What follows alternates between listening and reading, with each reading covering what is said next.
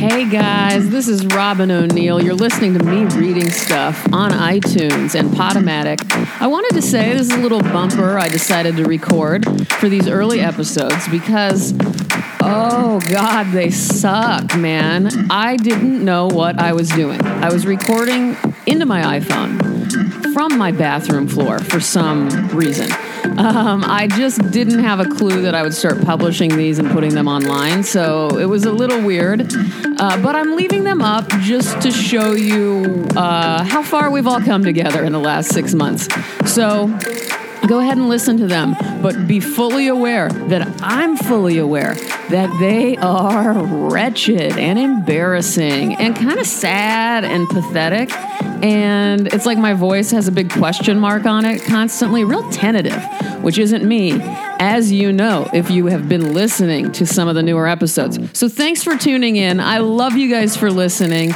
My apologies for the quality of these early episodes. Stick with me. It's only going to get better from here. Bye, guys. Hey, guys. How are you? I'm all right, except that I'm in a really dark and scary and very underground, like 8 levels underground parking garage at a medical center. And I feel like someone could kill me at any moment, but I am in my car, so hopefully I'm safe. My car is locked, I think. Let's make sure. Did you hear that? We're locked. We're safe. We're going to read Lydia Davis. This is called I'm Pretty Comfortable, but I Could Be a Little More Comfortable. And when I first read this, it felt like something I could have written, or it sounded like my brain. Sadly. You'll see why. All right, let's do this. It's kind of hard to situate myself in my car right now. All right, I'm trying. Here we go. Lydia Davis. I'm pretty comfortable, but I could be a little more comfortable. I'm tired. The people in front of us are taking a long time choosing their ice cream. My thumb hurts. A man is coughing during the concert. The shower is a little too cold. The work I have to do this morning is difficult. They have seated us too close to the kitchen. There's a long line at the shipping counter. I'm cold sitting in the car. The cuff of my sweater is damp. The shower is weak. I'm hungry. They're quarreling again. This soup doesn't have much taste. My navel orange is a little dry. I didn't get 2 seats to myself on the train. He is keeping me waiting. They have gone off and left me alone at the dinner table. She says my breathing is incorrect. I need to go to the bathroom, but someone is in there. I'm a little tense. The back of my neck feels prickly. The cat has ringworm. The person behind me on the train is eating something very smelly. It's too hot in that room for me to practice the piano. He calls me when I'm working. I bought sour cream by mistake. My fork is too short. I'm so tired I won't do well at my lesson. This apple has brown spots on it. I ordered a dry corn muffin, but when it came, it wasn't dry.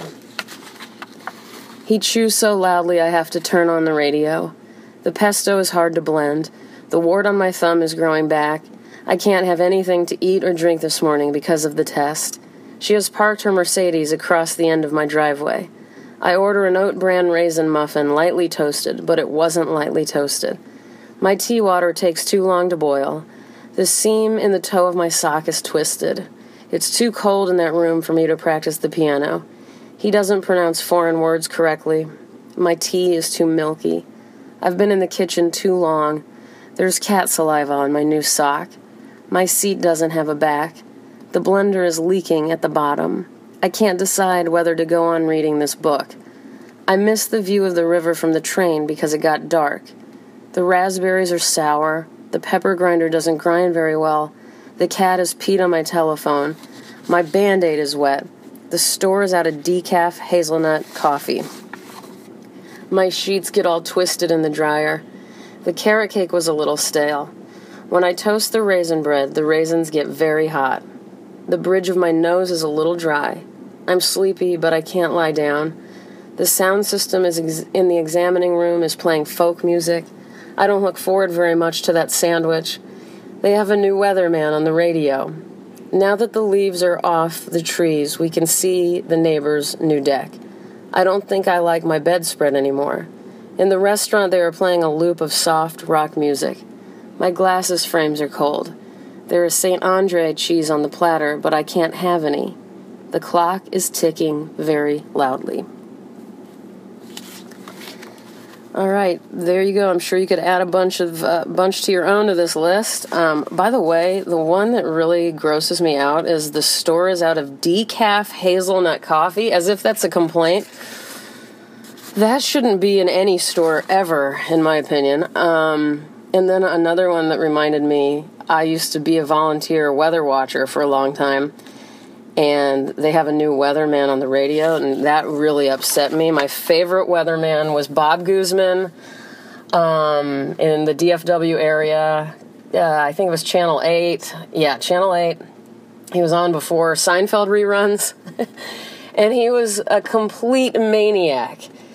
I think I got to talk to him on the phone. I did get to talk to him on the phone a couple of times.